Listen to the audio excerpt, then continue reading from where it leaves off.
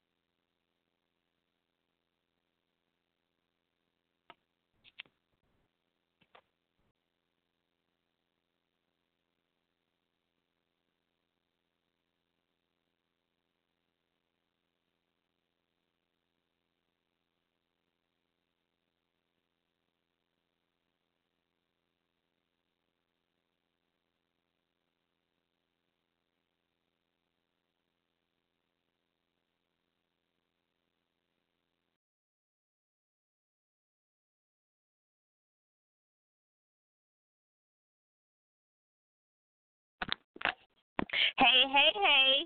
Welcome to Let's Chat, y'all. Y'all know Blog Talk was trying to get me. It's trying to get me today. I don't know what it's trying to give me a hard time, see? I was wondering what's they going don't know. Girl. Hey, they don't know. We've been doing this for 6 years. It's always a workaround to the workaround. I'm going to get what I want. I'm going to get what I want. Y'all hear me? I'm going to get it. I'm going to need them to start playing. Tonight is not the night. You know what I'm saying? No night is the night. Don't play with me. Come on, Blog Talk. I'm going to get in.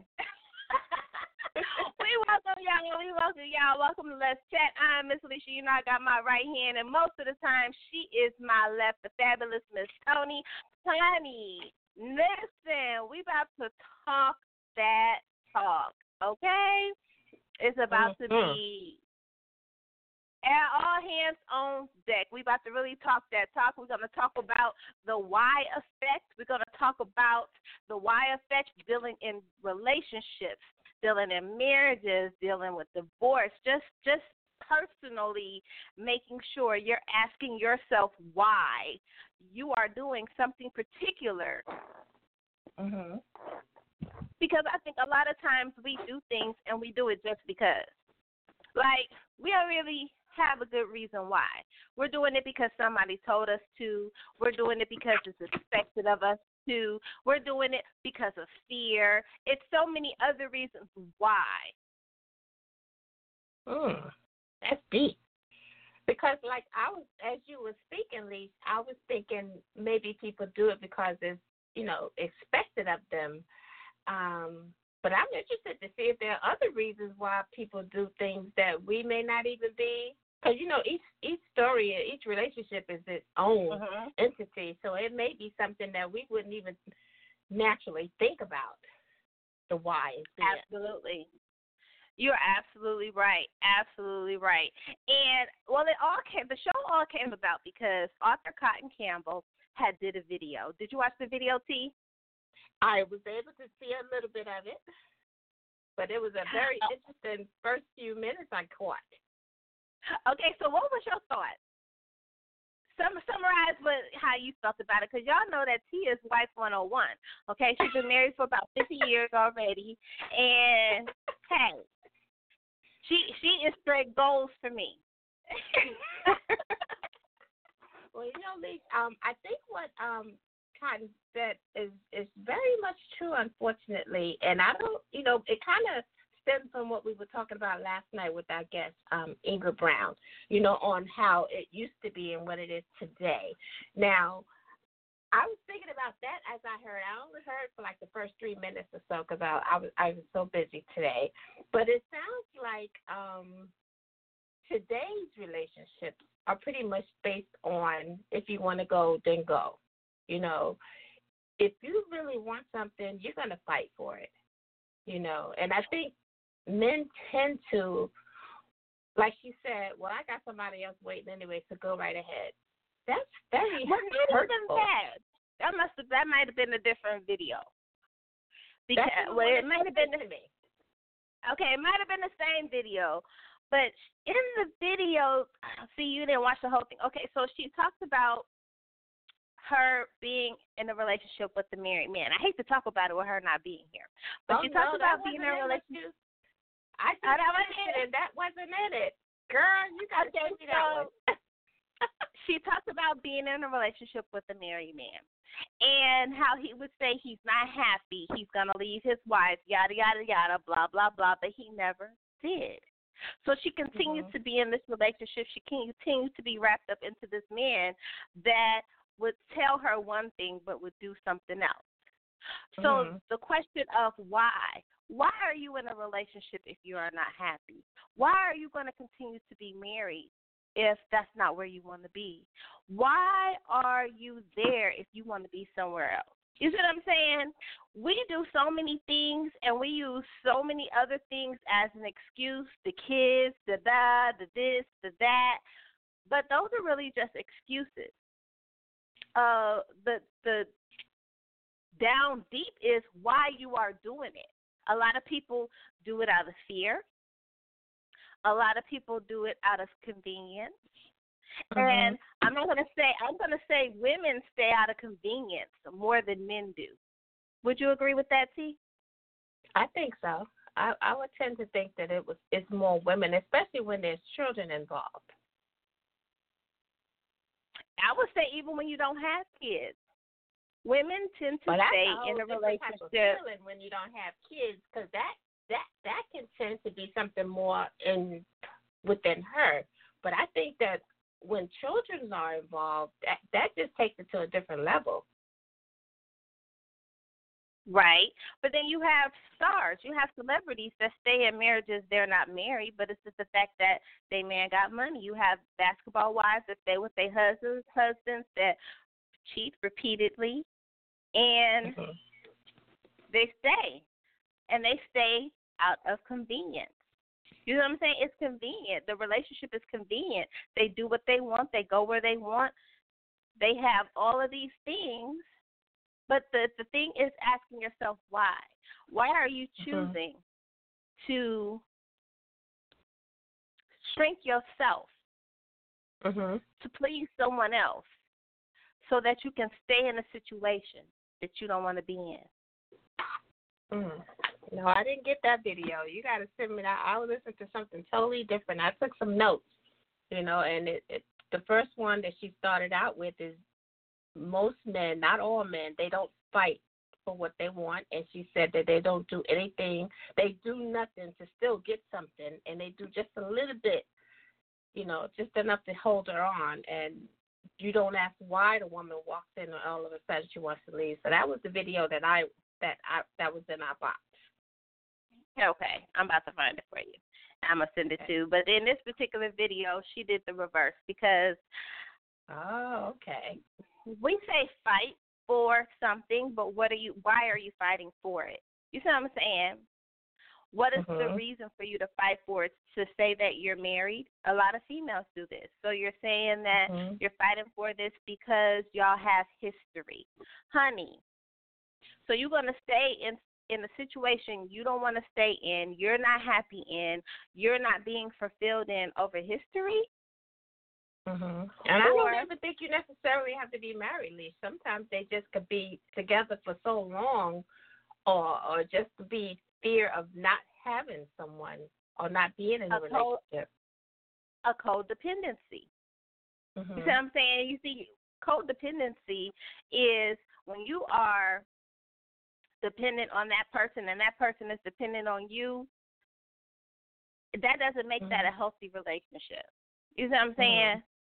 Because there's really an underlying fear of stepping out on your own, a fear of not being able to secure yourself, a fear of starting over, a fear of not being good enough for someone else.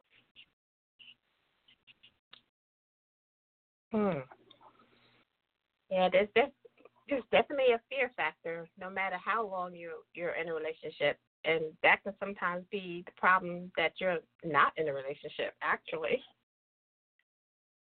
Very true. And, I'm trying to find it for you, T, because she was like, when I say she went in, she went all the way in. I'm going to find it for you and I'm going to send it to you. But we got a fabulous show. Y'all know we always get on here and we get to talking and we don't even open the show up properly. Let's get this cracking. That is so very true. Well, welcome everybody to Let's Chat. Lissha and I, we come to you guys live every week, usually on a Thursday and a Friday. But this week, y'all got a treat. We were on 3 nights starting on Wednesday. So make sure you guys check it out. But what we do here on Let's Chat, we've changed it up a bit because it's not just literal. We just do dopeness, as we said earlier this week. We celebrate dopeness in a royal way, no matter what it may be, because everything that we have done on our show has touched somebody's life in some type of way, in some kind of community, and we love doing what we do. So make sure you guys get ready for a dynamic show tonight. I'm excited, at least. I've been thinking about this show ever since you mentioned about the why effect, and I love getting to hear everyone's different opinions or different takes on it. And I think Ingrid kind of started it off last night because we kind of got into a little bit of relationships back in the day, and you even went back to 1920s, but she said she wasn't around in that time. Right. But even from the 90s to now, there has been a drastic change in the way people approach relationships. So I'm going to be interested, because age factor plays a key in as well. Age plays a key in it as well on that why effect. So we got a great show on tap tonight. Now, I wasn't sure if everyone's coming in on a panel, Lissha, or we're going to do it individually as we normally do. Well, it's gonna be a panel. We have some fabulous guests coming in here because we're talking about relationships, marriage, divorce, and so we need a plethora. And we want to look at the religious aspect as well because, a lot of times, and don't send me no emails, but I will say religion is binding. You know what I'm saying? And sometimes people do things because they feel that it's not pleasing to God. First of all, God gave us free will. He told us it's for us to be fruitful. He told us to get married. He did tell us to do all those things, but he didn't tell you to marry that person. You see what I'm saying? That's not what he told you to do. And so he gave you the free will. He gave you the ability to choose what you wanted to do. Now, how you determined on making that choice is on you. A lot of times we get in situations and things go to the left, they go to the right because of the choices that we make. But we want to say, oh, the devil is busy, or is this the side chick, or it's the side dude. No. It was a choice that you made. And you went into that choice lightly. When you get married, they tell you don't go into it lightly. That makes sense, T? It does. You know, when you start bringing in religion into it, you kind of start stepping on toes because each person's interpretation of religion is differently. They can, like, you can read the same Bible or the same Quran and just get something totally different from it. So what I may perceive as what he means for us to do may not necessarily be what someone else does. So I think that's just a little bitty sticky situation, but, you know, like I say, that's just my opinion. Right. Well, but you know, but that's why we do what we do here. That is why we do what we do. Because I think it's something that we have to talk about. I think I see so many times, like, young females saying, oh, my husband needs to do this, or you have so many men that are saying, because they want younger females, they feel like I can teach her how to be my wife. You know what I'm saying? How are you teaching somebody how to be your wife? Who's teaching you how to be her husband? That's a whole situation. That's a whole collaboration. That it's just not her being your wife or what she can do for you. It's who's teaching you how to be. Why everybody is telling females how to be, who's telling men how to be? How to be a husband, how to be a provider. What should you do? How should you be? Don't just say, oh, that's my wife and I feel that she's my possession and I could treat her however I want, or that's my husband, he is my possession and I could treat him however I want. That's not how that works. Right. I definitely agree with that, because how are you going to teach me? That's like saying he's going to teach me how to be a woman when he knows nothing about what a woman is. You know, that W-O in front of men means is something totally different. So he can't dictate on what it is that a woman should or a wife should or should not be. Absolutely. And then you get into these situations, and then you have that inner turmoil. And the inner turmoil comes from that inner conversation that you're having. And with that inner conversation, you're deciding whether you should do something or you should not do something. If you're in a third-party situation, you're giving yourself all of these reasons on why you should be there, why you should be with him. He says he's not happy. He says he's going to leave her. He says he's going to do this. So you're rationalizing all of these things. And who's to say that rationalization is right? Exactly. Or those that are married, you're rationalizing why you should stay in a situation, but yet and still you're not asking yourself, why do I want to be here? Or you get into a situation or a relationship with somebody, and we always look at the physical, or I'm going to say the outer layers. But we don't look at the inner layers to say, what does that person do for you? Why do you want to be with this person? What does that person do for you? And I don't mean sexually. I don't mean, you know what I'm saying? We look at, oh, it's this and oh, it's that. What does he do for you? What does she do for you that makes you want to put yourself in a lifetime situation with this person?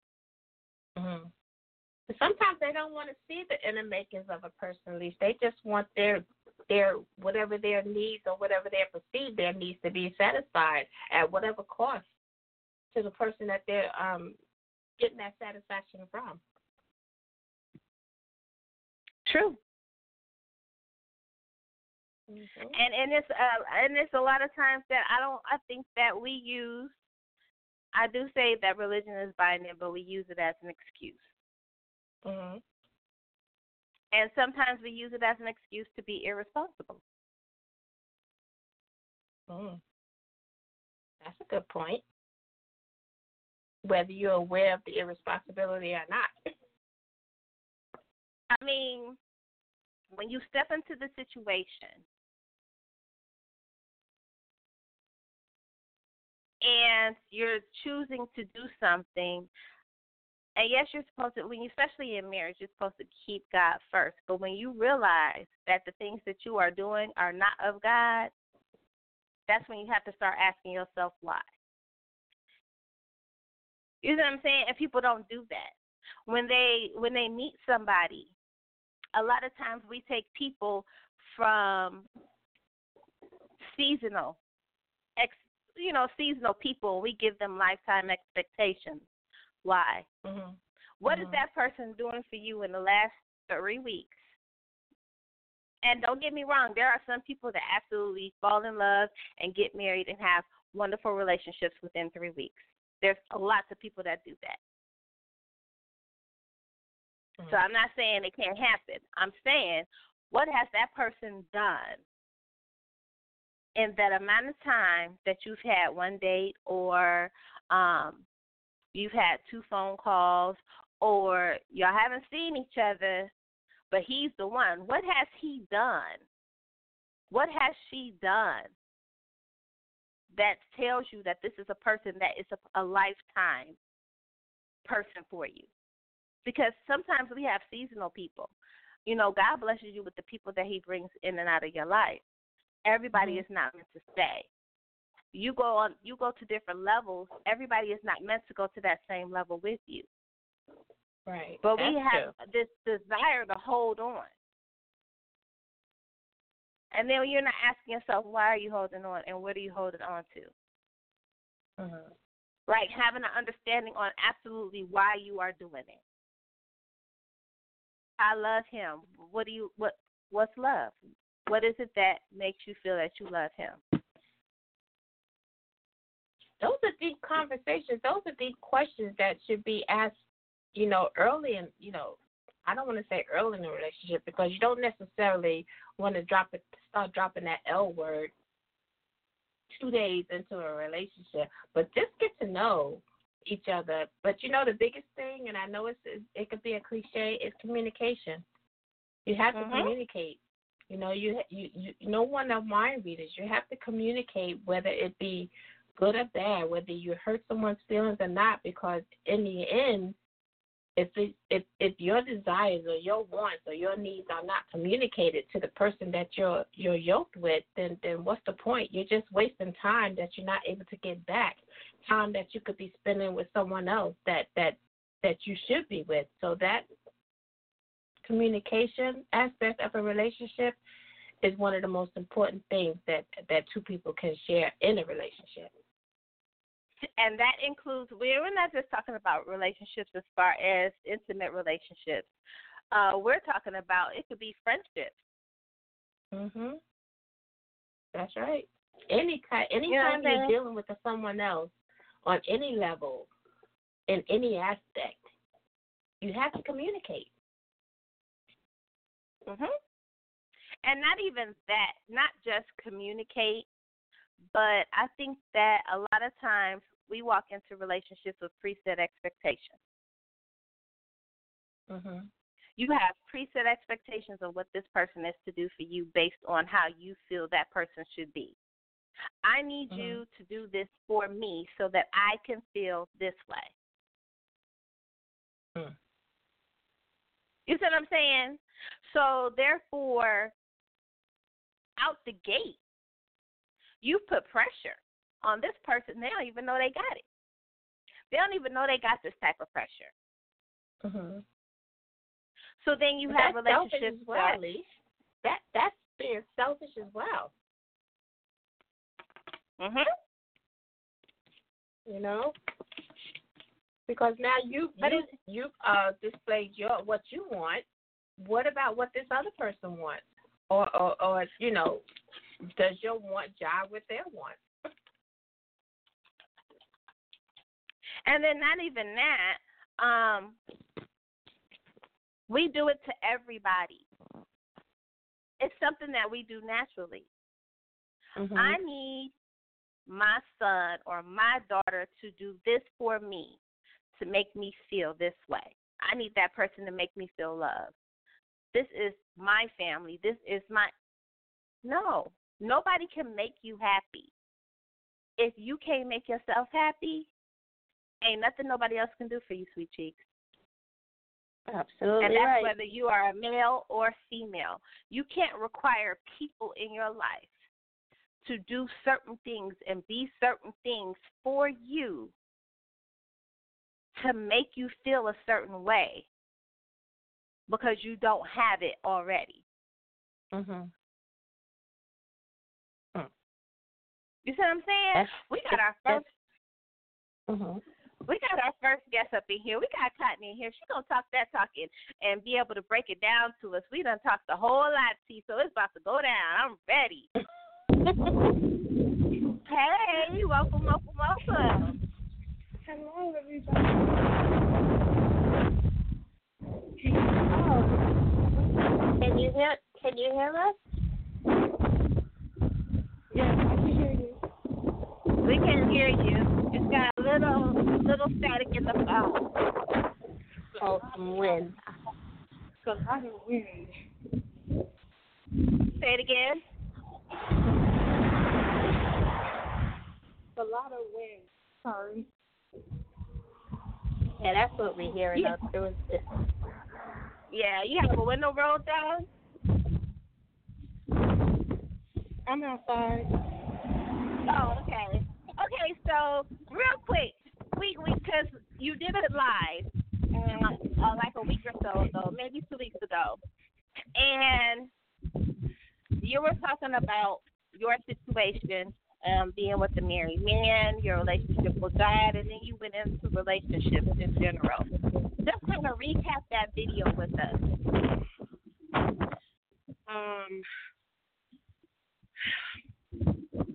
What was the subject?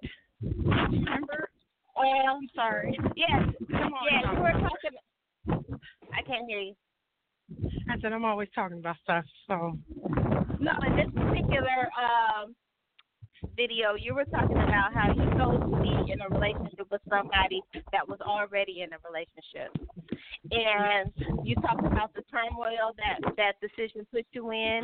You talked about the excuses that you received and the way you reasoned yourself to be able to stay there. And then you asked the question, why? Why would you choose to be in that situation and not be happy? And then why would he choose to be in that situation and not be happy? If you're not happy, then why are you there? And that's what made me want to do this show about the why effect, because we don't ask ourselves why enough. Right. And this is true. And the reason why I wanted to, I try to be a little transparent with people when I'm talking, because with the audience, because everybody's not willing to tell their truth. Everybody's always woe is me, he did it to me, she did it to me. But no, you did it to yourself too. So you got to take some responsibility for that part. When you choose, even if you didn't know in the beginning, just let's go there. If you didn't know in the beginning, you fell in love, okay. So once you knew, your next move is to move out of that situation at the end of the day. But what we tend to do is we make excuses to stay, knowing it's not going to end up well. Because if a person is married, they're married. It don't matter if they're separated, because a lot of times these people, they separate and then they go back. And then you, as a third party, you left with your heart broken. You left with things in disarray. You left confused. You don't know what's going on. You don't know what to do. You don't know how to, but you're mad at them when you should be mad at yourself. because you and have that to goes understand for those that inside of the marriage as well, correct? Because you're inside of a absolutely. marriage, you're not happy, but you're making a choice. And Yes. but we use God as an excuse. Well, God said, yes, God said, but God didn't say be in an unhappy relationship. He didn't even tell you to marry that person. That ain't what God told you to do. That's what you told yourself to do. Mm-hmm. And I pose that to people all the time. And one of the things that I throw out there is, God showed you the signs. You just ignored it. No, I had no clue. I didn't know. No. You can never tell me you didn't know. You just ignored all the signs. I don't care if it was a little tiny sign, like them walking by you and looking at you a certain way. If that didn't sit well in your spirit, that's probably one of those signs you probably should pay attention to, because that one little look turns into a big look that you don't like. And then it turns into something else, and then it turns into something else, and it just keeps progressing. So you get to the point 10 years down the road, you trying to figure out why you're still in this relationship. Mm-hmm. I have people that affectionate. Why would you marry somebody that's not affectionate? Why would you do that? Knowing that 5 years down the road, 10 years down the road, you can't live without affection. That's not who you are. Now, if you're one of those people that can live without affection, more power to you. But if that ain't you, don't marry somebody who can't give that, because now you're at a battle. You're struggling to get it, and they're keeping it from you. Or they're trying to figure out how they can give it to you, because that's not what they're used to. That's not how they're made up. That's not their character. Mm-hmm. So when people say they don't know, nah, the Holy Spirit told you. Every time you was in the wrong kind of relationship, the Holy Spirit tapped you on the shoulder and was like, I'm trying to tell you something. Is you going to listen today? You going to listen this time or not? No? Okay. Well, go on and do your thing. Let me know. Right. But even if it's 3 years down the line, 2 years down the line, 10 years down the line, Absolutely. 9 times out of 10, he spoke to you prior to. Mm-hmm. You just didn't do and follow through. So you decided to stay. You rationalized my kids, my this, my that, and some people can't even blame it on the kids, because what if y'all have no kids together? Yes. And that's the other thing. So you want your children to see what an unhappy relationship looks like? Are you kidding me? I don't want my kids to see that. Or you want to teach them that's not healthy. To be in a unhappy relationship. Exactly. That's not good for the kids. How you helping the kids? Oh, no. Just say it's you, because you're too lazy to move on, and it's going to cost you probably too much money to move on. So you or the sex is good. Maybe that's the reason. I don't know. But I refuse to be. So when people ask me, you've been single this long? Yes, I have. Since 1990. Why? Yes, I've dated. I've even been married. I've been married.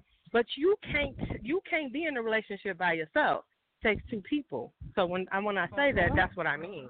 Like, I can't. How are you in a relationship with somebody who ain't in a relationship with you? You married and they still dating.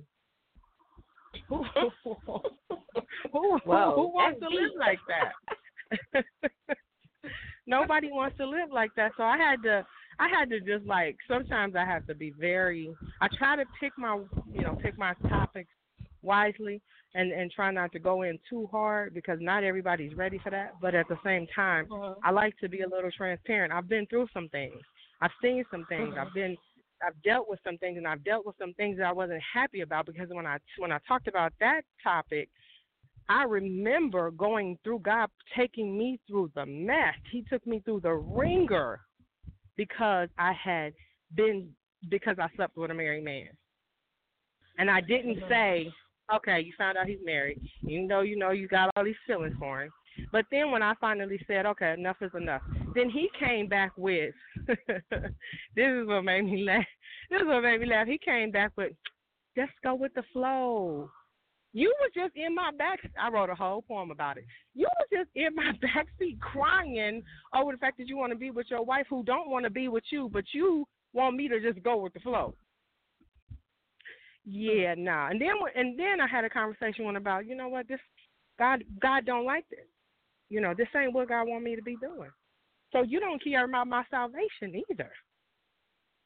That was even heavier for me, because the moment this man told me he didn't care about my salvation, that means you don't care about my God. That means you don't care about my life. That means you don't care about your own life. So if you don't care about yours, you definitely don't care about mine. And the crazy thing about that whole situation is he eventually went on to be with a different woman, not his wife. Him and his wife separated. And and this is what I tell him: you didn't come for me when you were done. You found somebody else to go after and marry. But you wanted me to go with the flow. So if I had stayed in it, as long as I stayed in it, you could just have whatever you want. Right, you can have whatever you want from me, but then you're going to find the woman you actually want to marry and marry her. With you're going to throw me away, and you're not going to have no regard for how I feel or this situation. And then not only did I suffer, y'all, my kids suffered too. They didn't realize that's what the cause of it was. And they still don't know. But we went through some things, and they had to go through it with me, unfortunately, because they were a part of me. So when we're making these decisions that are emotional and don't have nothing to do with God, then you gotta think about that. My kids are gonna suffer. I'm responsible for them. So I had to put it out there. Like a absolutely. So let's talk about settling, because really that's what it is. When you decide to just do something, when you go with the flow, when you decide to stay for the kids, for the house, for the dog, the cat, whoever, you're deciding to settle. And in that process of settling, you have to ask yourself, why are you making this decision?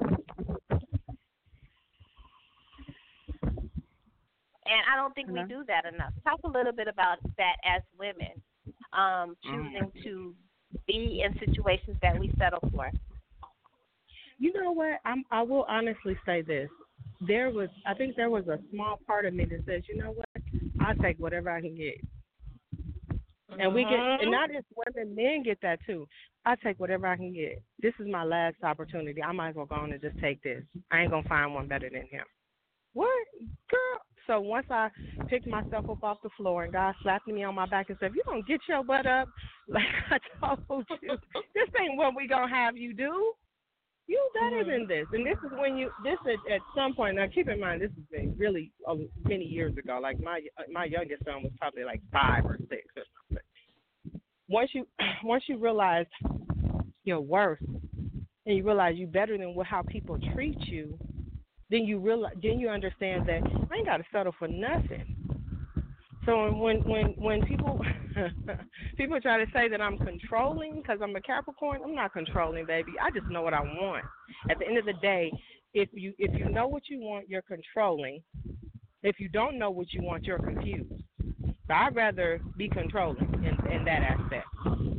Sorry, I just rather take it. But a lot of times, we as women, he's really good. He's good with the kids. You know, he lay it down real good. You know, y'all, like, he's just, I don't know. I fell in love. It's all kind of excuses why we're going to settle for half the band. And some of them ain't even half. You're getting about a third. You ain't even getting nothing because he's spreading his stuff out all over. Every time somebody sends a penis pic in my thing, I'm thinking, yeah, you just had this randomly. All of a sudden, you're going to send it to me. I don't do that. Don't send those to me. Because you know how many women you done probably sent this to? So everybody on social media know what your pee-pee look like. Because you passing it around all willy-nilly. Don't do that. Don't do that. And the same with women. You just passing your stuff around on social media like it don't never get put out there, because once you put it out there, it's a wrap. But we go into settling because we don't ever think that we could have anything better. Like the moment I realized that God was going to bless me with everything that my heart desired, I broke down in tears because I never thought it could happen. And now I'm in a relationship with a man who's very loving. He's very caring. He's everything that I could. He's everything that I could possibly need. Everything. And we're not even, and we haven't even had the chance to be intimate. So we're everything before the well, not intimate, but sexual. We haven't been sexual. There's been none of that, but we've been intimate. So it's everything but that. So when you finally get to, I'd rather wait on God, and I try to tell people this. And at some point, you gotta say, you know what, I'm gonna let my flesh guide me I'm gonna let my spirit guide me because my flesh keeps getting me in trouble. My flesh get me in trouble. I be like, oh, he cute. Yeah, he got some abs and everything. Now I'm a biceps girl, so I see a man with biceps. I be like, dang. Let me not look at him. Let me look the other way or something. Because I'm going to get in trouble. Well, we got our next guest in here. We have author Cheron Griffin. She's going to talk about the situation of the Y effect with us. But she comes from the religious standpoint. She can give us that religious side. She's been remarried. She's been divorced. She's been the first lady. And so I love to be able to bring her in on conversations like this because the first excuse that people use for settling is God. Exactly. Welcome. We love when you come in here. Much. And congratulations on your new marriage. You're so beautiful. You. I appreciate that. God is good to me. Yeah, Let's talk. We've been talking about the Y effect. We get into these relationships. Whether we choose to be in relationships that are third party, whether we choose to be in marriages that we're not happy with, whether we choose to do all of these things, the key word is choice. Right. God gives us free will. So the first thing we say is, well, I have to say the kids, well, God don't believe in divorce, and da-da-da-da. But those are all excuses to cover up the fact that you made a bad choice because you chose to settle for whatever reason, whether it was fear, whether it was finances. Talk a little bit about your experiences and then settling and not asking yourself why. Okay. Well, for me, I believe that everything happens for a reason. So we can cover up why with different excuses, but I think that we have to tend to learn to move on and move forward and get the lesson out of what we've done, the why. So, for instance, for me, I've been married 5 times. I'm on my 5th marriage. And people like to throw shade at that, but I just say, but you haven't been married once. So, you know what's wrong with you, because I got 5 niggas to say I do to me. So, anyway. All right now. You know, and I'm confident. I'm confident in that. So for me, I'm going to say what I've learned from my experiences is that I have beautiful children, that I've learned how to love, that I've learned how to forgive, that I've learned how to move forward in grace. You know, all my exes are my friends. So I said, I must not be that bad of a person if everybody's coming back. You know, so I think for women, and especially black women, we need to stop making excuses for ourselves and just learn to move forward and say, okay, this happened. All right, what was my lesson in this so I can be the better person? And I think Ariana Grande said it the best. Thank you for patience. Thank you for love. Next.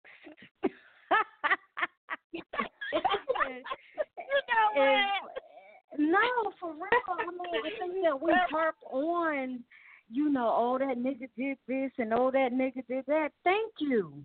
Bro, you taught me how to love because I don't want to love nobody like you. So when the next dude come around and he's great to me, I know how to appreciate that. And that's what happened in my case. You know, my husband, he's different from anyone that I've ever dated.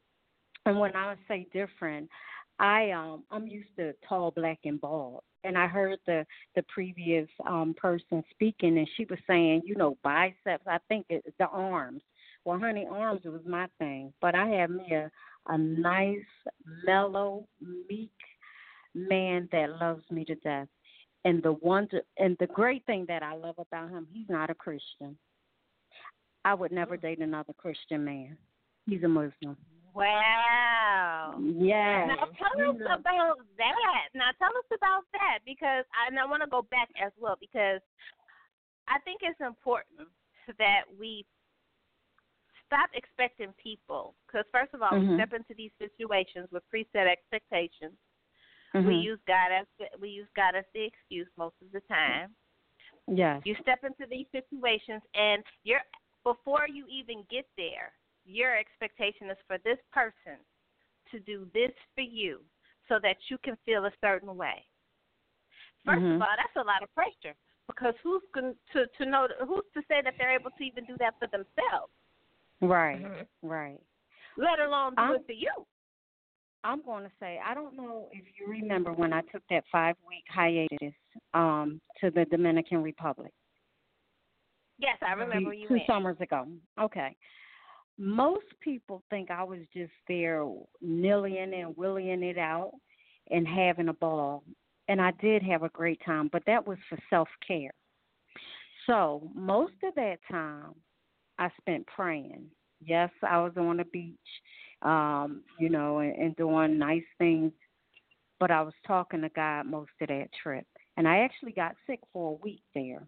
I caught the pink eye and the flu at the same time, and I was bedridden. So I would sleep, and I would wake up, and I'd be crying and talking to God, and I would sleep again, and I'd wake up, and that happened for like a week. And I was just telling God, I'm tired. You know, I'm tired of being the old me, because what I started doing was treating men like bitches, like, oh, no, nigga, you my hoe. You know, and in my mind, I could see me throwing money at niggas like, nigga, I don't need you. This is what you worth to me. And I said to God, God, this isn't who I am. This isn't who you made me to be. I'm taking on a manly role now, because we can be so broken, we become the man in the relationship. And I didn't want that.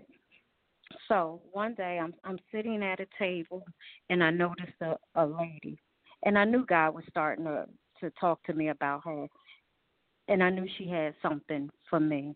So I asked her, I said, ma'am, would you like to come and sit and talk with me? And she said, yeah. So, you know, we just introduced ourselves, yada, yada. So she started telling me about a horse. She said, you know, I have this wild horse. She's a horse whisperer. She said, and people were telling me to get rid of the horse because it wasn't trainable or tameable. She said, but that horse became my best friend. And I knew it was Spirit talking through her to me about me. I felt like people thought I was that wild horse that couldn't be tamed or trained or whatever you want to consider it as, but that I wasn't lovable. That's a better word right there. I wasn't lovable. But God was telling me through her, baby, you lovable, and I got you. So anyway, I got better on this trip, my 5th week, and I said, all right, I'm going to do all the things that I've been wanting to do, horseback ride and go see the monkeys and pet the monkeys, all this stuff. So I went to a club at night. Normally in a foreign country, I don't go out at night, especially to no clubs, drinking and stuff like that, but I went. And it was a gentleman standing next to me. And he just happened to say, you're not from here, are you? And I was like, no, you know, I've been down here for 5 weeks, yada, yada. And I don't know how we got on our birthdays. But we shared the same birthday. I pulled out my ID. He pulled out his ID. And I was like, oh, this is crazy. So I said to him, we went upstairs, we went dancing. I said, hey, I'm going horseback riding tomorrow. You want to come? So he was like, yeah, I'll come. So anyway, he texted me in the morning, oh, I'm going to have dinner with breakfast with my boy this morning. And I was like, fuck him. Like, fuck these niggas. I'm tired of them. I'm going to be a white man. I sound the same old shit another day, different day, So anyway, for whatever reason, I texted him when I got back from horseback riding. He said, would you like to join me on the beach for dinner? I was like, all right, cool. So we had dinner, and dinner became a marriage 2 years later. Oh. Yeah. Oh. And like I said, he's not a Christian. He's Muslim. But that was okay with me because he treated me, and he still does, treat me like a queen. And I love it. And, I was talking to my mom one day, and she was like, now that, you have your house and whatever, you can have Christmas, Christmas dinner. I said, oh, Mom, he's a Muslim. She was like, oh, my God, you marrying a Muslim man? What about a Christian man? I said, but, Mom, you were just telling me how wonderful he is and how good he's treating me. I said, do you remember the Christian men that I dated? They didn't treat me so nice. I said, why would you want me to go back to something like that? So that quieted her down, period. And I say that a lot of times, especially as black women and raised in the Christian sector, we believe he's only going to be a Christian. It's like, soon as, you go to church and a new man comes, oh, God, is that him? Everybody looking at the same. It ain't a lot of Christian men in church. All the niggas I know in church, they there for pussy. Like, straight up. Preachers and all. A couple of my ex-husbands preachers, and we still communicate, so I already know what it is. But I think we put so much stock on he got to be a Christian. How about he just got to treat me right? How about he got to love me? How about he got to provide and show me something different than what I'm used to?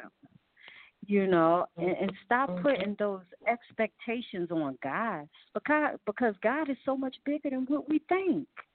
We limit God and we limit ourselves, and we're like, oh, it has to be this way. No, it's so much bigger than what we've seen and what we've felt and what we've experienced. And I can tell any woman, I'm living my best life.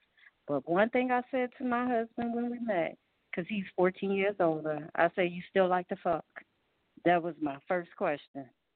And he was like, yeah. I was like, all right, cool, we straight. Like anything else, we'll get through. But that, I'm in my prime, so we got to be able to get it in. So, I mean, and it's been going really good. We're 2 years in. We got engaged after the first year, got married right before the second. We both just relocated, him from Chicago and me from Vegas, and we're in Texas. And God is good. That's all I can tell anybody. God is good. And part of my move was to get me to a different dimension. And I'm going to say in my professional life and in my spiritual life.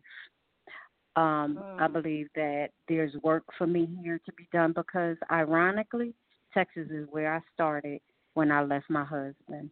And it's like my life is coming about full circle.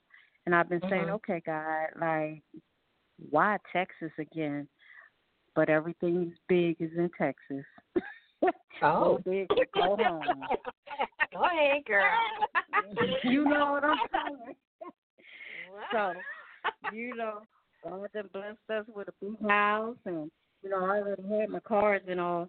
So, I'm ready to do the damn thing. Whatever that is, I'm ready for it. People have been asking me, so who do you coach and what do you do? And ironically, I started coaching pastors because pastors don't have nobody to talk to. They don't have nobody that's going to be real with them and understand who they really are. I thank God for my lessons, being married to two pastors and pastoring myself, that I can go back and set some of them free. And I'm not going in a religious way. I'm going being me. So if I can't be me, then I'm not for you. So I might cuss a little. We might have some drinks, but I'm going to help you. You know, so coaching pastors really has been a blessing to me. And when the first pastor hired me, it was like, wow, God, I found my niche. I like her. I like you. I like you. But what she said, thank you. But what she said to me, she said, before I met you, I was dying inside, and nobody knew it. Those are the people that I'm after. People who are real and honest and open, where I can step in and offer a little freedom and hope. Because so many of them who are on the pulpit that we're watching on TV are hopeless. But they can't tell everybody. Now I have because a question. People ain't going to understand. Yes, ma'am. Now, this is Lissha. We sound so much alike, so we got to say who we are. I want to just go back because you talked a lot about that. And I think we talked about this before when you were on the show about religion being binding. You have so many people that have their church version, then they got their outside version. Right, absolutely. And you're not the same person. Nobody in church can know that you like to go to the club. Nobody in church can know that you like to do this. They don't need to know that, you know, your relationship is not very well. They have to see you in this Christian way. Yes. So now you got this version over here. Right. Can you talk a little bit about that, because that becomes a struggle for many? It is a struggle. I'm going to say this. I teach people how to be their authentic selves. When I walked away from my 16-year marriage, I found me again. And I promised that I would never go back to something that I'm not. And I think that's the struggle with people. I think people need to be free. They need to be honest with themselves. And they need to just step forward. Now, I must say, in your freedom, you're going to lose some folk. People going to despise you. Your family's going to turn their back on you. Let me tell you what someone said to me. They say, if you have to go in a shelter, that's a Christian person, don't call me. First of all, I know I ain't never going in no shelter, but if I did, I knew it was ministry there. So what I said was, my grandmother always told me that I always got my pussy. So in other words, okay, Grandma. Shelter I ain't going to go because I'm going to use my pussy before I do anything else if I can't get it done otherwise.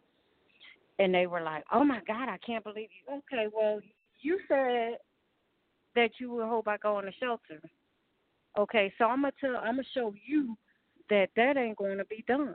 So by any means necessary, I'm going to make sure that doesn't happen. And I meant what I said. But I think people forget that even when you marry, you selling pussy. Your husband buying it. Ain't he? I mean, he paying bills. He's doing whatever he got to do to make sure that the supply don't run out. It's an exchange of services, goods and services. But I love it. I believe that people are afraid to be free. And I think they really want to be free, but because of what other people are going to think and say and do, that's why they're not free, to be honest. So you have to we're gonna bring on our third guest because this is getting hot and heavy. We're gonna bring in our therapist. Yeah, she's gonna break it down to us. She's gonna break it down and really get us into the why we do what we do. Welcome. Hi. This is Nneka. Thanks for having me. Hello. Hi, we can hear you. Hi. Thanks for joining us tonight. Thanks for having me. My pleasure. So we've gotten to the meat and potatoes of the conversation. We've gone through the choice to do certain things. The fact that whether we choose to settle, whether we choose to be in third-party situations, whether we choose to divorce, it's all a choice. But we always forget the why aspect of it, because maybe there's fear behind it. Maybe there are identity issues behind it. Can you talk a little bit about why people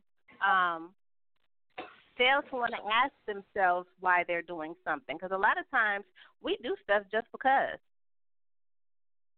Right. That's a very good point.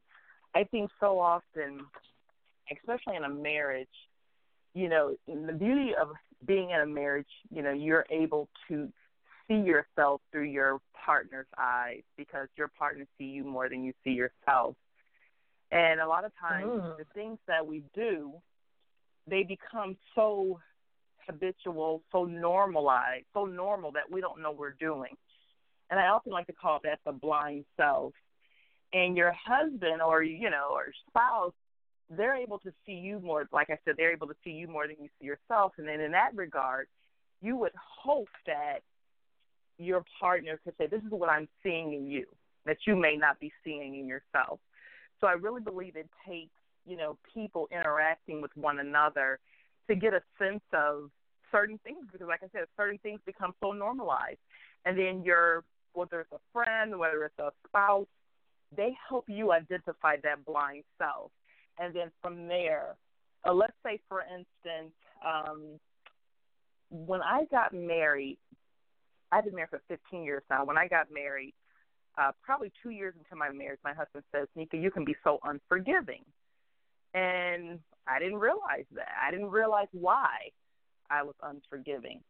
And I didn't realize that I was. But it took him to tell me that, to show me something about me that I wasn't really, fully aware of. Again, I would call that the blind self. And so when I started to explore that a little more, I discovered that growing up, my mother, as much as I love her, she was an unforgiving person at times. So that kind of explains the why of things. Sometimes we do things based on what we've been exposed to, and then it just becomes a part of who we are, and we don't know it until someone who loves us say, hey, did you notice this about yourself? And then you start to explore, like, why am I that way? That's so if true. You want to face the why. That's if you want to face the why. Because you got some people that they don't want to face it, but they give you every excuse for why they're doing something. But it's not ever what it is. Yeah, but sometimes you don't have any choice but to face it because it's right there in your face. And she brings up a great point. And actually, I was just thinking about this just the other day. You do see things that may not necessarily be in front of the other person's, your partner, your spouse's eyes, because you're looking at them. Their actions, their reactions, everything. I'm sorry, this is Toni. Like Lissha said, we have to identify ourselves, but, she's right on point with that. Yeah. I think it's a beautiful thing, but I think we should always be asking why. But a lot of people are afraid of the why. So I think a lot of times we don't challenge ourselves and ask that question, why we do certain things, why we divorce, why are we in this relationship. A lot of times it's very hard to face the truth. But if you do, you open up yourself to a part of yourself that at times is hidden. Mm-hmm. I see. Absolutely. Now, I remember you used to do a relationship event. And I remember the first thing you would always say is you have to ask yourself, would you date yourself? Yeah. Remember you used to always say that? I do. Yeah. Would you date you? Would you marry you? Yeah, exactly. Yeah, you're right, Miss Lissha. You're right. And we don't do that because we're not saying, okay, all the things that I know about myself, who I am, my good, my bad, would I date me? And if I wouldn't, working on whatever it is that needs to be worked on. People don't do that. They expect to get into a relationship, put everything on the table, and whoever their spouse is, whoever their boyfriend is, girlfriend, whoever, they put those things in their lap for them to heal, because they need you to be a certain way so that they can feel a certain way, because they wasn't feeling that way already. Can you just talk a little bit about that and how that does harm relationships in general, not being able to – go ahead. No, I was trying to make sure I'm understanding. But you can go ahead, Ms. Lissha. I want to make sure I'm understanding the question. Okay, so we all have baggage. Most of the time, you don't deal with your baggage before you get in a relationship. Most of the time, you put the relationship on the table for whoever you're with to help you work that out. Right? Right. But in the process, you are saying, I need you to be this for me so that I can feel this way. Right. Yeah, and that's a dangerous thing, because you become dependent. You're not necessarily making yourself accountable for, working through whatever challenges you may have. You're looking at that partner to heal you, and that's one of the worst things that you can do, to get into relationships. So people enter into a lot of different things to numb whatever it is they're experiencing, whether we do drugs, whether we shop a lot, whether we eat a lot, whether we get into whether we serial date. I think people enter into some relationships because they don't want to deal with their reality, so they can, just kind of hide behind those factors. And I think it's a dangerous thing to get into a relationship and expect someone to heal you. Yes, I think as in relationships, whether it's, just friendships, relationships, parent-child relationships, I think we all need one another. I definitely agree with that. However, to get into a relationship, to think that relationship is going to fix, deep-rooted childhood, experiences or trauma, I think is unfair. So I think you should go in understanding that you have to put in the work. You have to be very self-reflective and not really have that expectation of someone to fix you, but for someone to support you and influence something greater than what you're capable of doing. Because we all need each other. We all need one another. We can all say, I don't need anybody, I don't need a relationship, but we do. We need each other, because how can you see yourself? But I think it is dangerous to enter into a relationship with the expectation of someone healing you or being your savior. I think that is so true. Now, this is Toni. I just want to bring all the ladies in, because I think we have such a powerful panel tonight. We have on, just to recap, author Kottyn Campbell, author Cheron Griffin, and we just heard from therapist, and I want to make sure I say your name, Nneka Owens? Nneka Owens? Nneka. Okay, it's wrong on our right there. No, and I think it looks like, let me just say, it's Nneka. It's the Swahili name. The N is silent, but it is Nneka. Nneka. Okay, I'm sorry. Lissha and I, you got it right. We can mess up a name. That's okay. That's okay. Bring something special to this conversation, and it's a much needed conversation. And I want to go back around to Kottyn. You've heard our last two guests come on, and I think Cheron said something very powerful when she said that sometimes we may see ourselves as unlovable. What is your take on that? All right, now is that a question for Nneka? For Kottyn. Okay, for Kottyn. Stay with us? Yes. I'm still here. Yeah, she was really like good. I'm always fascinated to find women who are more like me, because she said what she said was, and I hate to make this about me, but very quickly, because there's other women out there that are like that. There's other men out there like that. Where when I finally got ordained as a minister, I was trying to change me to fit what other people think I should look like or be like or sound like. And I know that I wasn't comfortable with that. So my mentor and my pastor said, "Why are you trying to change? I didn't sign up with you for you to change anything. The reason why you are captivating and that you'll be able to reach people is because you speak real from the heart." So when she was talking, I was like, okay, there you go. Thank you, Jesus. She just blessed me today. Thank you. That's all I got to say. Oh, welcome. You know, because sometimes you don't know when you step into this journey. It's not an easy journey. It's a very difficult journey because you're dealing with a lot of different personalities. You're dealing with a lot of spirits. You're dealing with a lot of different things. And so to hear her speak was very profound. So I appreciate that. And then to the other. Yeah, it's like I like her. And so then the other part about the baggage. Oh man, let me just say this really quickly, and I'm gonna be quick because I could talk about relationship stuff all day. When I finally realized, and this is just two parts. When I finally realized what my journey was. Those people that I dated in my past, and then when you have growth, then you finally understand that. Those people that I dated in my past, I was never supposed to be with. Never.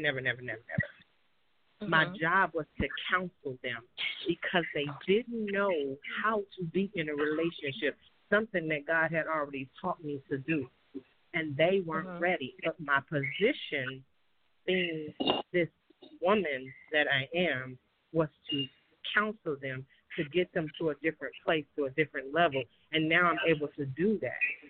The baggage part as well is people have baggage, but they can also hurt people. It also goes the other way. You might want somebody to, there are people that want you to pick up and help them with their baggage, but then there are people who use you as a target because of their baggage.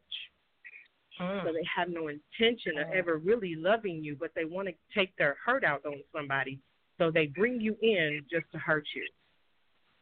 So that's the other part, and I'm gonna be quiet now. That's so deep. Cheron, what do you feel? How do you feel about that? I mean, that baggage part. I think whether you felt that baggage or not, you can kind of relate to that. Oh, absolutely. I think I've been the bag lady.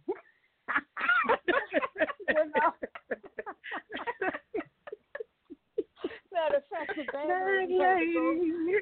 bag lady had to go to therapy and a life coach simultaneously. and let me tell you what delivered me from being the bag lady. I had me a white male therapist, and he said to me, he's gaining everything, and you're gaining nothing. And a light bulb went off, and I went home and packed all my shit. So I threw his baggage out, his bags out, and I took my bags, and I decided to be healed. And the great thing about my story, I got kicked out of therapy because he said, "You don't need me anymore." I said, "Well, we can talk business." He was like, "No, you're in a happy place. You're in a great place." And my life coach the same. "You don't need me no more. We good." So I thank God for my healing. And it was a process. It was tears. It was coaching, therapy, however I had to get it. But it was real. And I know that I'm a different person. I know that I'm a new person. I know that the things that I once accepted, I will never accept anymore. Because my peace and my sanity and my ministry is way more important than allowing someone to empty their bags in my suitcase. That's powerful.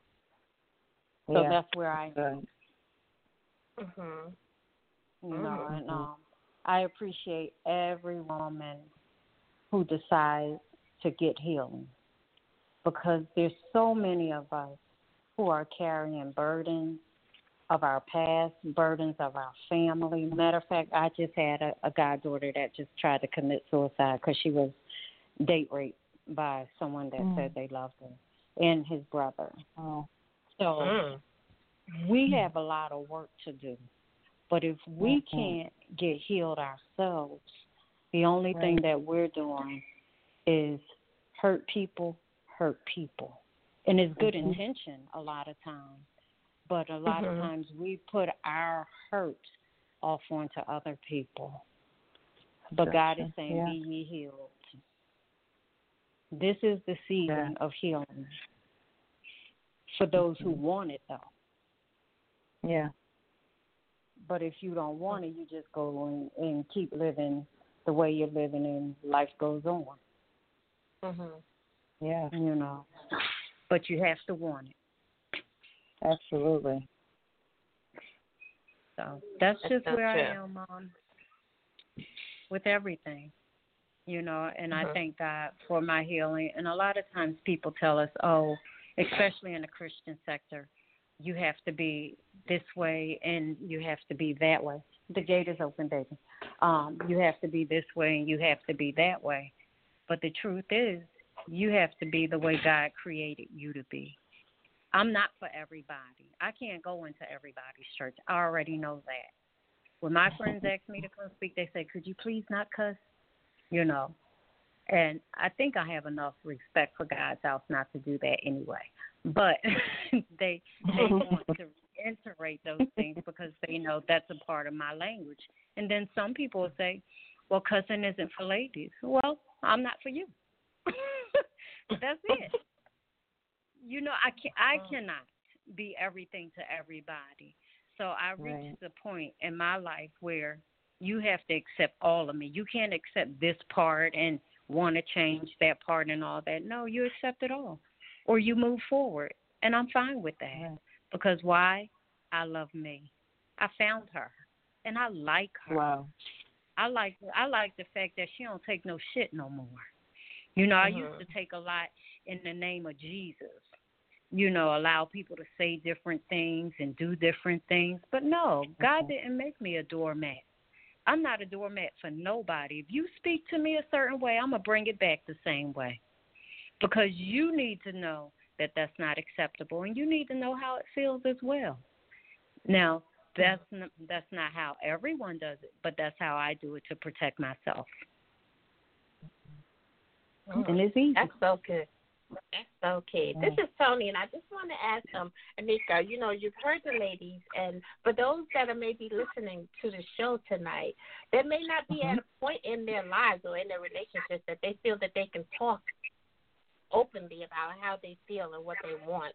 You know, how would a young lady or a young man, even in certain situations, start that conversation and find their voice and not have to wait 10, 20 years and make the many mistakes that some people make? Well, that is definitely, it's doable, but it's one of those things where you can't change what you don't acknowledge. And I think that's like the first order of business of AA. You got to acknowledge that it's a problem before you can actually change it. And so acknowledgement is key for anybody to really have any kind of change in their lives. And I think you got to acknowledge it first. And then once you acknowledge it, you want to make sure that you're around safe people, because not everybody is safe.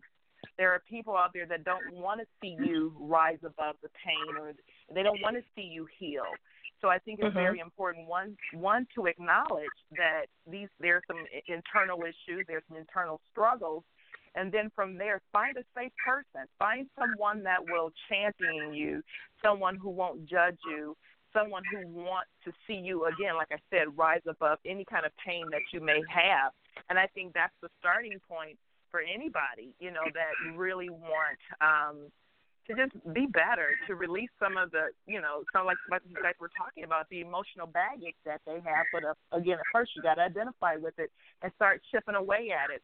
I think so often we want everything to be, you know, when I see patients, it's everybody wants a quick fix. But what I normally tell people, and some people, they don't stay in therapy long enough, and some people do. I mean, I have people who've been with me for years, but then there are people who it's more brief. But there are people who don't want to. When you get to that piece where you got to really do the work, you really got to do some real digging. It's too painful. But like I said, you got to be ready for that kind of work. You got to be ready for therapy. You got to be ready for that kind of work. And that's what I tell people upon coming to counseling. You got to be ready for this kind of work. You know, you don't want to waste your time. You don't want to waste my time. You got to be ready to really kind of dig a little deeper. So, yeah, so acknowledgement, and then find, you know, people who are safe that can kind of help you and, you know, coach you in, you know, in some way. What do you think about that, Kottyn?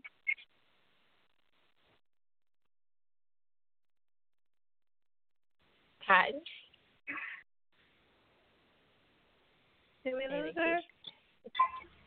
Sorry, my phone was on me. Oh, that's okay. What were you saying to me? Just getting your thoughts on it. On acknowledgement? Well, I mean, that's one of the things I think that, for me, is I think that when people cry about being in bad relationships is that, and I ask the question, whose fault is if the relationship goes bad? And the first thing people, especially women, we have a tendency to want to blame him. Something went wrong before he cheated. Something went wrong before he decided he didn't want to take out the trash or do right by you. Something was already gone wrong, and it could be that y'all weren't supposed to be together in the first place. It could be that. So everybody has to take some responsibility and acknowledge that, because otherwise, like you said, you're going to carry that over into the next thing. When my marriage ended, I knew I wasn't supposed to marry him in the first place. And the one thing I always say is I have to take some responsibility for that, because I married him knowing that God said no, and I defied my father. And because I defied my father, I had to go through a whole bunch of stuff. So and the Holy Spirit said he's not ready. He's not ready for you. So until people really take the real, like she said, when you really take that step and say, you know what, this is partially my fault. I got to take some responsibility because I didn't do X, Y, and Z, or I did X, Y, and Z, but I can't. So you can't just, because it takes two people to be in a relationship. It takes two people, and I don't care what kind of relationship it is. If you my sister and we not getting along, it takes two of us. So it's something we both not doing right. I can't just put it all off on you. You know, at some point, like you said, acknowledge what you've done wrong. And I did that. I absolutely did that, because I didn't want to carry that over. Like you said, I didn't want to carry it over into the next thing. I didn't. Absolutely. And I don't want to add that I have learned that you have to be you, and you have to do you. T.D. Jakes has a snippet of one of his sermons, and he says when you get into a marriage, a lot of people take I and they make it we. But in order for it to last, eventually it's going to have to be I again. So that I took that as the person you're with has to allow you to be you, the authentic you, not a you that makes them feel comfortable, but the authentic you. And a lot of times we get into relationships and we shrink ourselves into these small boxes to please so many other different people when we realize that we haven't even pleased ourselves. So I always say you have to be able to do you, and you have to be you. And whomever you're with, boyfriend, whomever, if they're not able to accept that, if you have to make so many changes to be in a relationship with somebody, if you have to make so many cuts and I can't do this and I have to do this, but they're not making any arrangements for you, that's the first sign. How Kottyn was saying, the sign that we don't pay attention to, that's the first sign, because you're giving up so much. Whether you relocated, whether you decided to have a child and you really didn't want to have kids, whatever you're choosing, because it's still a choice. You have free will to choose, and most situations come about based on the choices that we make. But if you are not able to be you in that situation, I don't care if you're married, if you're not married, whatever it is, it's not going to end up being healthy for you. And it's actually, to me, something you should not have done because you had to shrink yourself in order to get into it.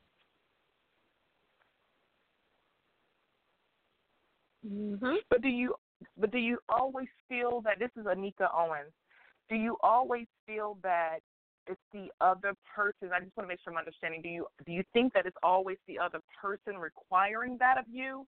Or is that something that sometimes we enter in because we can be insecure?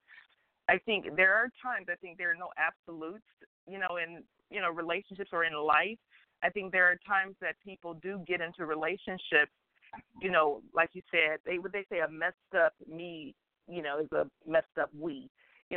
So it's just like sometimes people get into relationships and they're insecure, and doesn't mean that the partner is requiring, them to adjust and align with who they are exactly. But a lot of people do that out of fear. It's not. I feel like it's not always a function of someone requiring you to be somebody different. I think a lot of times it's a function of somebody saying, I give you permission to be who you are. And sometimes we're afraid because we may have trust issues, because abandonment issues, and so we feel like, we can actually encounter somebody that's really genuine, but we still feel like we can't be who we are because we have those issues, and because we feel like we have to conform and be a certain way just based on, what we've grown up with. Right, but I'm saying shrinking yourself in general, whether you're the one shrinking yourself to fit into that box that you have preset and placed in your mind as of how you should be, or if the other person is requesting you to shrink yourself to be in that box. Any shrinkage of you is not going to be healthy for you in the end. So even if you're shrinking yourself because you have a set expectation in your mind of what something should be or who somebody should be once they decide to do this, you have so many men that want to marry younger women because I want to teach her how to be my wife. You know what I'm saying? But you want to shrink yourself. You're shrinking yourself in a situation you don't even know if you're ready for. Because do you know how to be a husband? Or I want to be his wife, but do you know what that requires for you to do that? And we don't think about that. We don't think about that. You're right. We just do. No, I agree. And then we realize down the line, that we've shrunken ourselves. Or even if you're broken, because brokenness is actually an attraction. People think it's compatibility, but y'all were compatible because y'all were both broken. Right. And your brokenness is what brought y'all together. But the thing is, when two broken people come together, healing is going to happen somewhere. And that relationship is going to end because it's no longer going to be able to be the same. Because when you guys got together, you didn't get together for the right reasons. You thought it was chemistry, but what was that chemistry? You didn't ask yourself why. Yeah. No, I agree. I agree with that. I think, too, Nneka's point, this is Toni, about the not knowing who you are. Sometimes you go into relationships and you just, not even going into a relationship, you just don't know who you are, and certain relationships bring out certain parts of you. And I think when you came into the chat room, you made such a valid point that is still resonating with me, as where you said you see your partner, you see yourself through your partner's eyes. I've been married. I'm going on, I know Lissha says it's 50, but I'm going into my 28th year. I've been married for 28 years, and just on this panel alone, everyone is at a certain point where they can relate to something that has been left on the table, and I see that. You never know everything about a person, no matter how long you've been with them or how short a time you've been with them. But the key is knowing yourself, and the other key is communicating. Because whether it's right or wrong, as long as you're getting those words out, you have to get it out because there's so much room outside of you than within you. Yeah, that's good. That's very good. Yeah. And Cheron, what are your thoughts? Okay, I've been listening to the whole thing now, specifically because so many things were said. I think that you have to know yourself. You know your expectations, know what you can deal with, know what you can't deal with, and look in your own mirror. A lot of times we want people to look in their mirrors, but we're afraid to peel off our makeup and our mask and face our own demons. But I think facing your own demons is key to everything. Looking and saying, hey, I don't like that part about me. I wonder why I act like that. You know, hey, that's my mother right there, and I can't stand that. But I'm doing the same thing. So we need to be real with ourselves, and I think the sad part or the bad part is a lot of us don't want to be real with ourselves. And then we enjoy carrying those demons or spirits or whatever you want to call them. Right. We don't know how we're going to be without them. Like a bad I'd rather be broken than healed. Because if I'm healed, then that means I gotta get rid of this, or I can't do this anymore, or I can't tell people these excuses. So be real with ourselves. Hold that mirror up and say, "Oh, girl, that's ugly about you," or "Ooh, you know, I wonder why that trigger is right there." Well, that trigger is right there because you've been beat all your life. So anytime the man that really loves you lifts his hand, of course you're going to duck because that's what you know. Wow. You know, and I think the important thing also is that when we see red flags in relationships and other people, you don't sit there and play with them and just say, wave another one. No, you let that thing go. Because I know women, you know, where they thought the controllingness was a great thing, but then they end up dead. You know, that's cute right now. Oh, girl, he love me because he's trying to control me, or, you know, whatever the case. No, that's not cute. That's a red flag. Yep. There's that saying that says, and I don't know if I made it up or I heard it somewhere, but there's that saying that the one thing that makes eventually the one thing that makes me hate you. Because sometimes it happens like that because you think it's cute that he's so flamboyant and he's flirting all the time. I know a beautiful young lady. Well, she's no longer with us, but beautiful upper echelon. Her and her husband, they look like they had it going on. But I noticed when I was around them, like certain things didn't add up, like how she's standing out the shower waiting to dry him off. I'm like, what? So I said to her, I said, girlfriend, we need to go out. So the husband,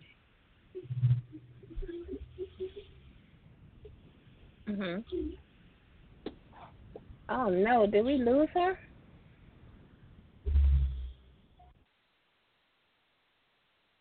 You see her, Leash?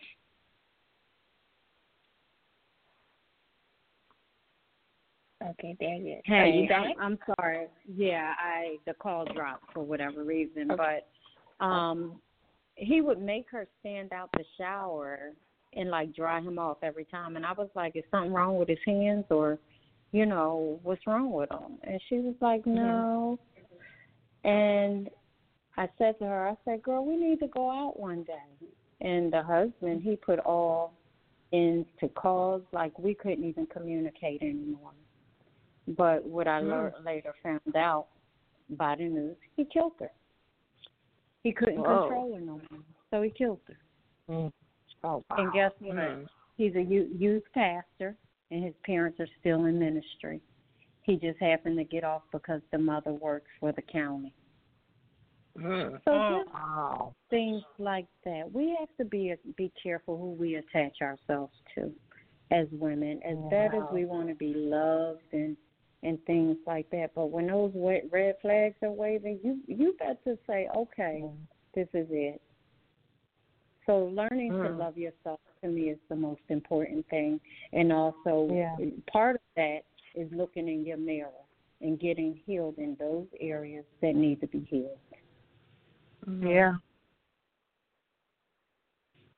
And I think it works. Yeah. I'm a witness. And I think it's good that was that just Kottyn that just said, or Cheron?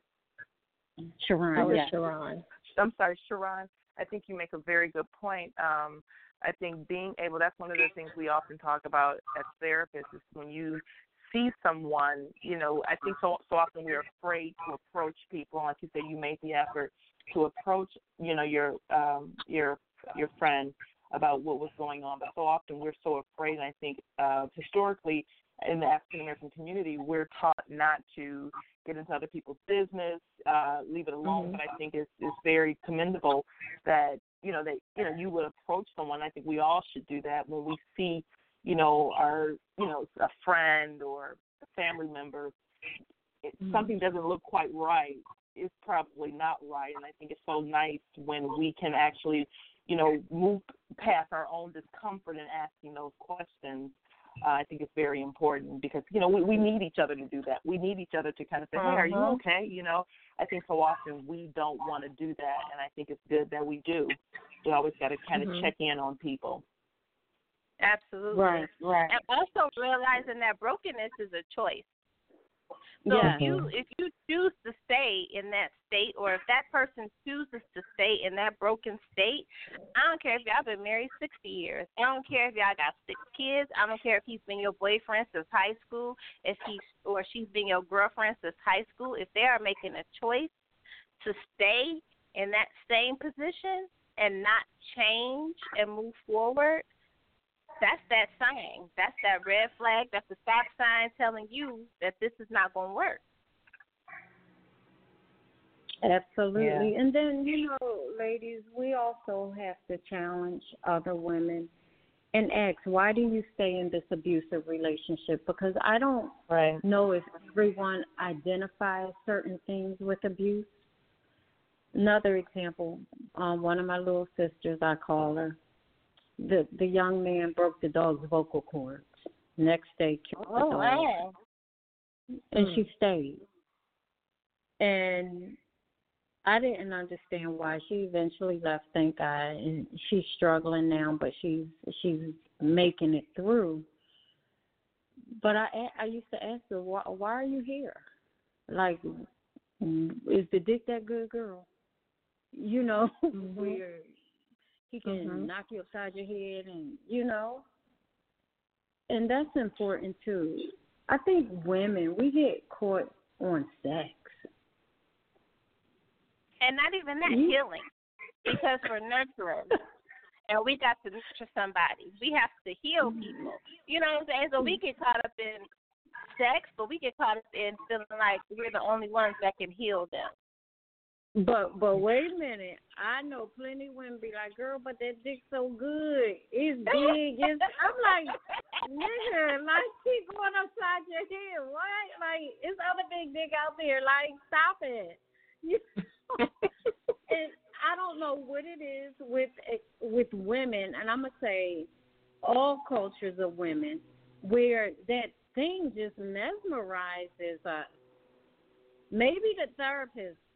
Can you enlighten me? Well, I don't think that. I think that's like on the surface. I think we all got to be mindful of the messages that we live with from our parents, from our aunts, from our uncles. I think you kind of hold on to those messages and those dialogues that you've had. I recall, and people. They live by that. And so, you have some older woman say, well, as long as he's paying the bills and he's, coming up, don't worry about all that other stuff, And some people, if they've grown up to that message, that's what they live by. So I think there's a number of things that would cause a person to stay. I'm not saying there's just one thing, but I feel like what we have to look at are the messages that we've grown up to. I remember, for instance, my father-in-law, I love him to pieces, but he'll I have a 19-year-old son, and he'll say my son was going to the prom, and he was making some very just really inappropriate comments about the prom night. I mean, here is my 78-year-old father-in-law talking to my 18-year-old son, and I'm thinking that's not the advice that I really want my 18-year-old. Make sure you do this and you do that. And I'm looking at him, and I'm saying, wow, is that the message you really want to communicate to him? And so I really believe that it's all in the message. It's all in what you've been brought up on, and you hope when we sometimes hold true to what we've been brought up on.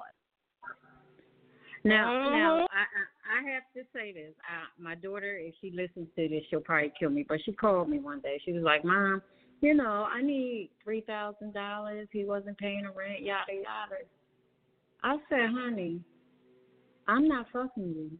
You need to go back to the source that's laying in your bed, and y'all need to work that out."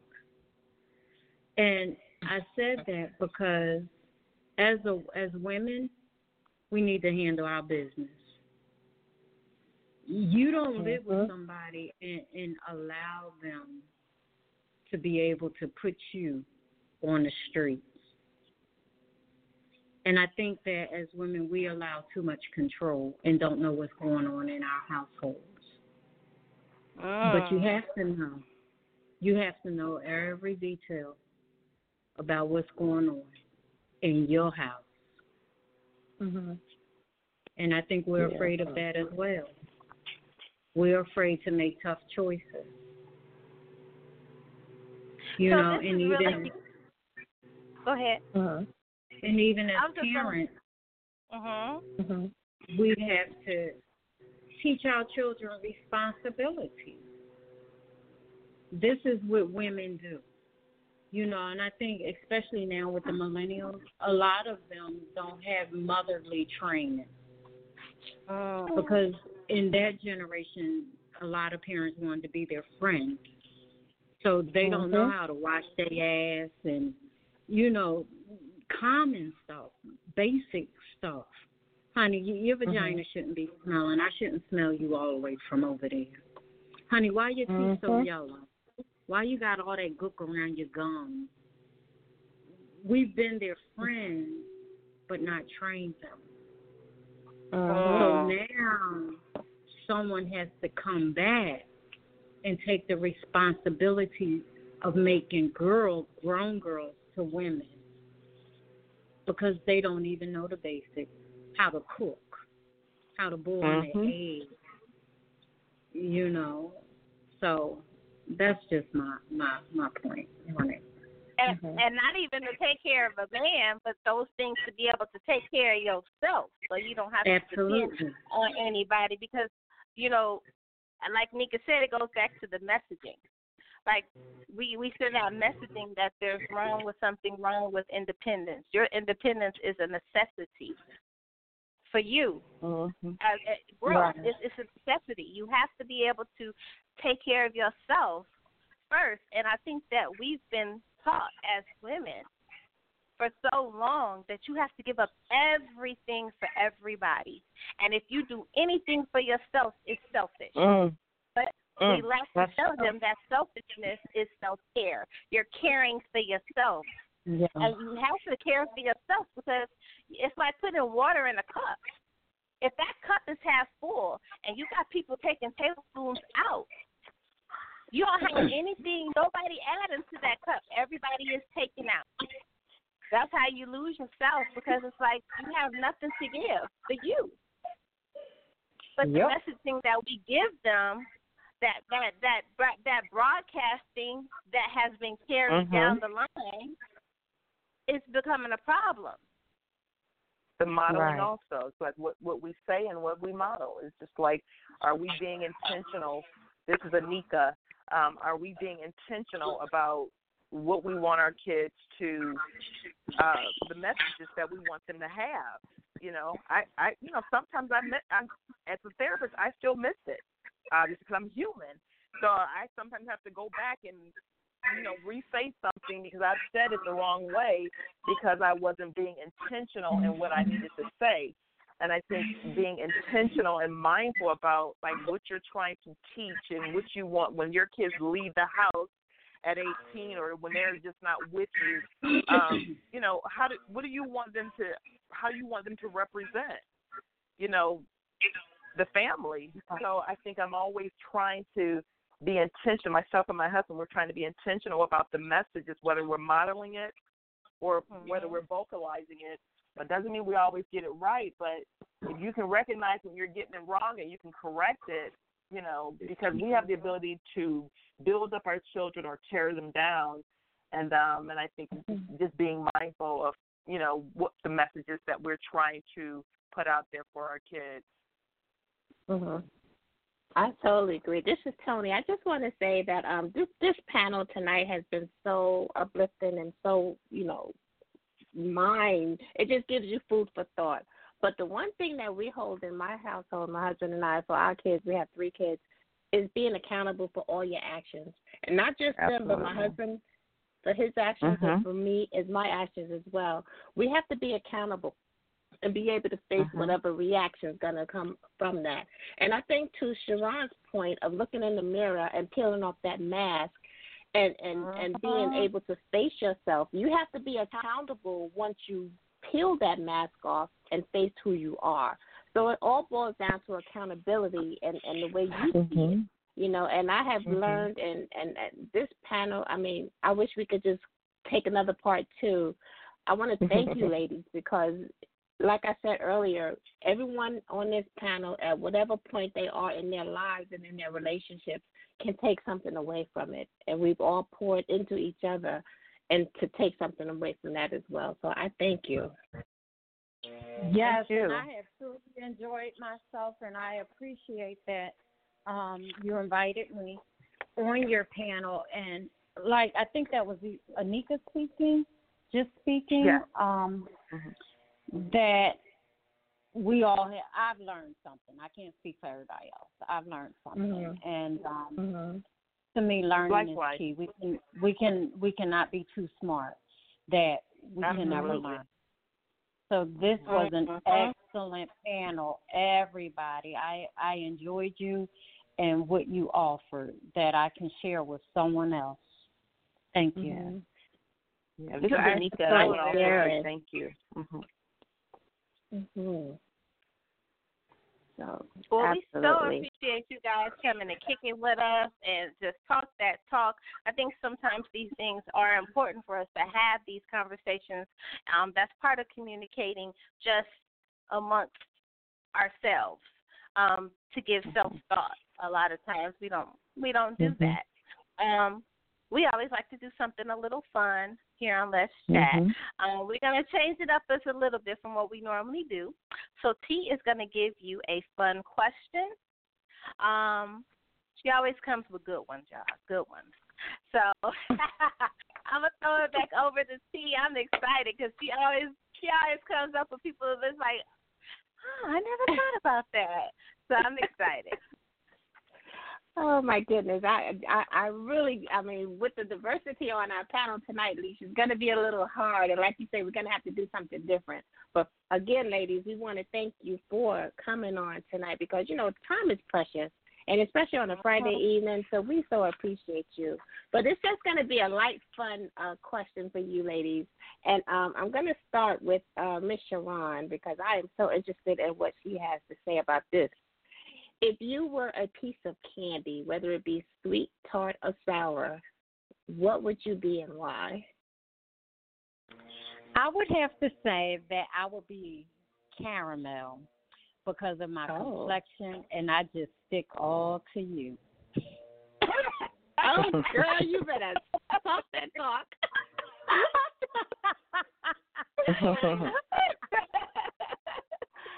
I like that question. I'm going to kick it over to, I was going to do something different, but Nneka, I want to hear your piece of candy as well. So for who? For Nneka. You got a nice. I'm not that quick with those kind of questions. Oh my gosh, I'm a little corny. I'm a little corny. I may have to say I passed because I'm a little corny. So I don't know. You saw how quick Cheron was with that piece of candy, right? She was. She was Yeah, on I point. can't say that I would be that quick. She was. Oh, look, my husband, he's standing right here.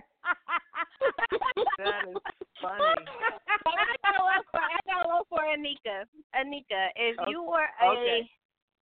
you were a color in a crayon box, what color would you be and why?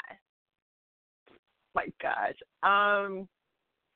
I would be red because I'm hot and spicy. I don't know, guys. There you go. Okay. Oh my gosh, I am like blushing over here. That is so funny. Ladies, Okay, you have been amazing tonight. Lissha and I so appreciate you, and we must do this again because we have to pour into each other, and just to try to make this world just a little bit better on our efforts because one pour from each of us can just continue to fill up whatever glass needs to be filled. So we so appreciate you guys coming in the chat room tonight. Oh, thank you. Thank so you much for having us. Absolutely. Thank you. I appreciate you guys. Yes. Every time I come up with something, I'm always dragging y'all on here, so I appreciate y'all always making the time to come on and share your knowledge with us and our listeners. Mm-hmm. Thank you. Thanks for having us. Mm-hmm. So you guys enjoy the rest of your weekend and continue to pour and bless this world with all that we have to give. I know Amen. that's right. Look, I'm going to try my best. I'm going to say this weekend I'm going to bless myself. And then maybe the next weekend I'll bless somebody else. There you go, girl. You know what? Coming. By you being an influencer, people like to say women, we bossy. No, we're influencers. So by you being an influencer, even with you blessing yourself, you blessing somebody else in the process. You know what I'm saying? Oh, well, thank God for that.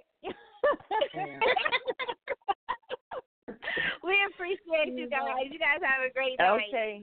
You guys thank have you a good so evening. much. Bye-bye. Have a blessed one, everybody. Bye-bye. Okay, bye-bye. That was fun, T.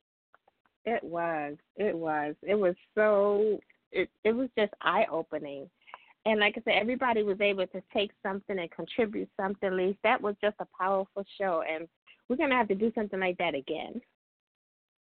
Absolutely. We appreciate you guys. If you are just tuning in and you missed the show, no worries. Just head over to our archives here on blogtalk.com. You can also catch us on iTunes. This actually should have been a Mind, Body, and Soul segment that we have on Spreaker. I may still put it on Spreaker. I wonder if it'll let me do that. It may not. But if it lets me, that's what I'm going to do, put it on Spreaker Radio so that it can be on Spotify. But it may not let us because Spreaker is really picky. It has to be exclusive, and it can't be aired anywhere else. So we appreciate you guys. We will talk to you guys soon. Next week, we have one show next week. It's actually going to be a great show. Next week, we have Blue Marley back in the building. We have recording artist and director and actor, Mikey J. And Silk White. We have one. And Silk White, that's right. And write it down. So we have a great show with the fellas next week. I'm excited because it's always a great show. We're going to have great music. Shout out to everybody that is sending us independent music. We appreciate you guys for coming and just sending us and sharing your music with us. We appreciate you guys. We will see you guys on next week. Good night. Good night, everybody.